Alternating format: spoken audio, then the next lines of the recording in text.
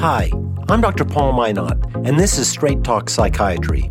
I've been practicing medication-oriented psychiatry for 35 years, and I'm here to tell you how to think like a scientist and why psychiatrists don't. Science is the study of nature, and the most perplexing natural wonder of all might just be our own brain-mind.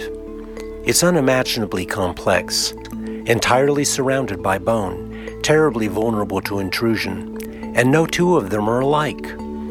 All of these factors combine to make psychiatry's task of understanding its subject far more difficult than it is in other medical specialties. In the face of enormous gaps in our knowledge, psychiatry has historically grabbed at slender reeds of evidence and then played fast and loose with science, ambitiously concocting theories in a vain effort to assert mastery over what remains a mystery. In order to grasp just how far psychiatry's brand of science has strayed from established scientific fact, you first have to understand the scientific method, which is how all scientific knowledge is obtained and verified.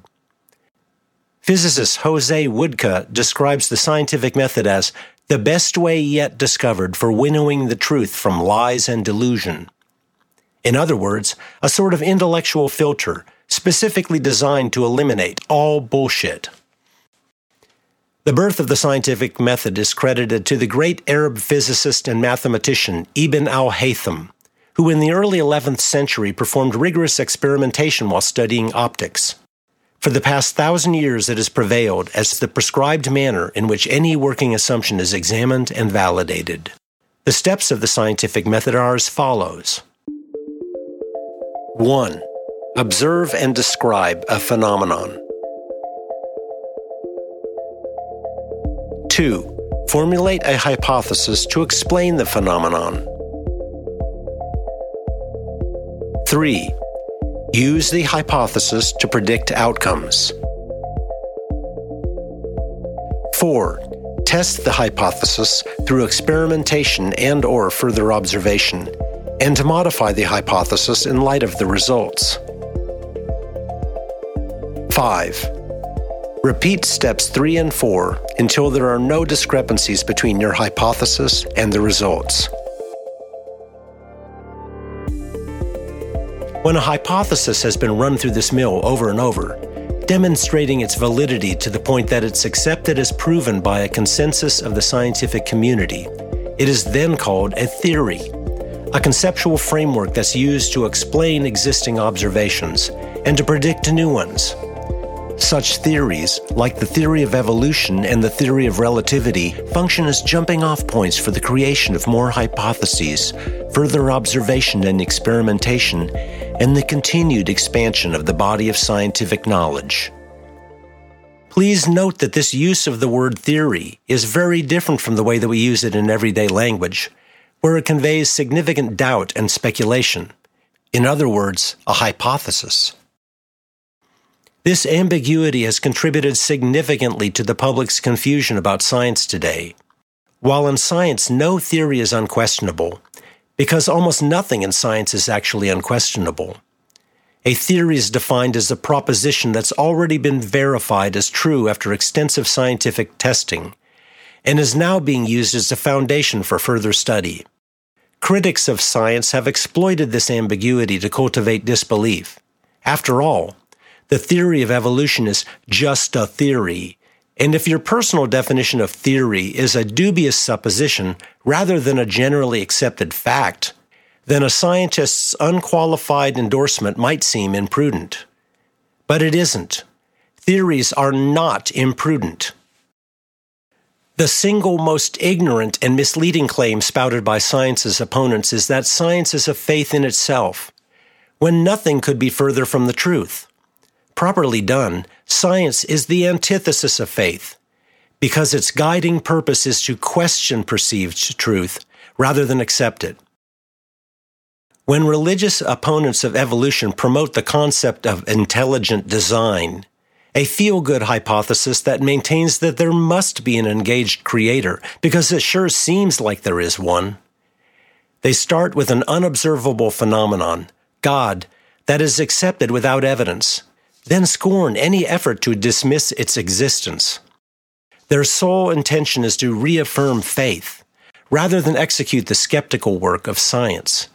In contrast, the theory of evolution is validated every time a drug-resistant strain of bacteria emerges, without us even looking for any more proof. But bogeymen of the culture wars are not the only enemies of science. Like any other enterprise, science is corruptible, especially when big money is at stake. And in a time when psychiatry lays claim to being based on science, it does so by shrouding itself in pseudoscientific myths to create the illusion of precision where there is none. Ibn al-Haytham foresaw the corruptibility of the scientific process. As he put it, truth is sought for its own sake, and those who are engaged upon the quest for anything for its own sake are not interested in other things. The sad truth is that most of psychiatry's scientific knowledge today has been in a state of developmental arrest, stuck on a warped rendition of Step 3, which could be restated as, screw the scientific method, use the hypothesis to market psychiatry and its products. Like the advocates of intelligent design, most of psychiatry's research institutions have been bent on producing data that supports a myth, specifically the one that psychiatric disorders are caused by chemical imbalances, which are in turn resolved with psychiatric medications. Instead of scientifically scrutinizing this hypothesis, marginal findings are accepted as confirmatory and inflated in significance, so that they can be used to generate pharmaceutical sales pitches. One of the main reasons that psychiatry has abandoned this essential skepticism is because we have so little knowledge about how the brain-mind actually functions. And yet we need the illusion of knowledge in order to promote our products and services. The void in our scientific knowledge of the brain-mind is astounding. If you ever asked a cardiologist, physiologically speaking, what is a heartbeat? They could probably bore you to tears with details in explaining how it all works. But if you ask a psychiatrist this entirely pertinent question, physiologically speaking, what is a thought? The only honest answer would be, we have no fucking clue. Because we don't. That is the most relevant measure of psychiatry's scientific knowledge I can think of. We don't know how the brain-mind executes any of the higher functions that are the actual focus of psychiatry, the generation of thought and behavior. And so the bulk of our psychiatric science to date is mucking around finding medications that cause desired effects in the brain-mind, when really we have no idea how it all works. Although the modern myths of psychiatry have the trappings of science, including a lot of impressive technology, they are more thoroughly sustained by faith than by hard scientific proof. Countless millions in research dollars have been spent amassing evidence to prop up psychiatry's biological model and promote pharmaceutical products, a brazen neglect of the guiding precepts that have been the foundation of scientific study for a millennium. In short, they're baffling us with bullshit, more intent on generating pharmaceutical ad copy than establishing scientific fact. You will find little in my work that attempts to assert any hard scientific truths, because the determination of scientific truth occurs through the exhaustive efforts of a community rather than the musings of an individual. I'm limited to exercising my scientifically driven skepticism to doubt everything until all doubt is removed, shooting intellectual spitballs at institutions that may have less to do with real science than I do, because they are no longer primarily engaged in the pursuit of truth or driven by scientific skepticism.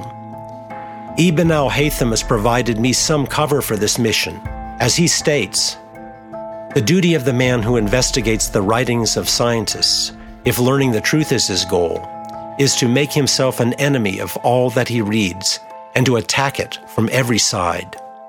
He should also suspect himself as he performs his critical examination of it, so that he may avoid falling into either prejudice or leniency."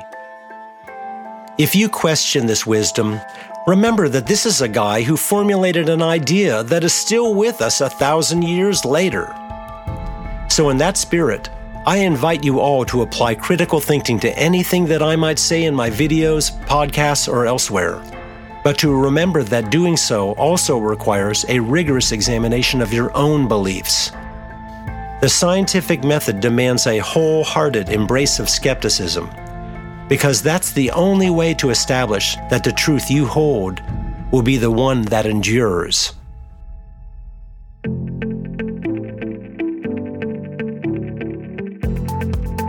Thanks for tuning in to Straight Talk Psychiatry. I hope you enjoyed it, and I invite you to check out my other podcasts. You can also visit my website at paulminotmd.com or straighttalkpsychiatry.com, where I have videos and written articles as well. Follow me on Facebook at Straight Talk Psychiatry or on Twitter as PaulMinotMD. Adios, cuídate y sé feliz.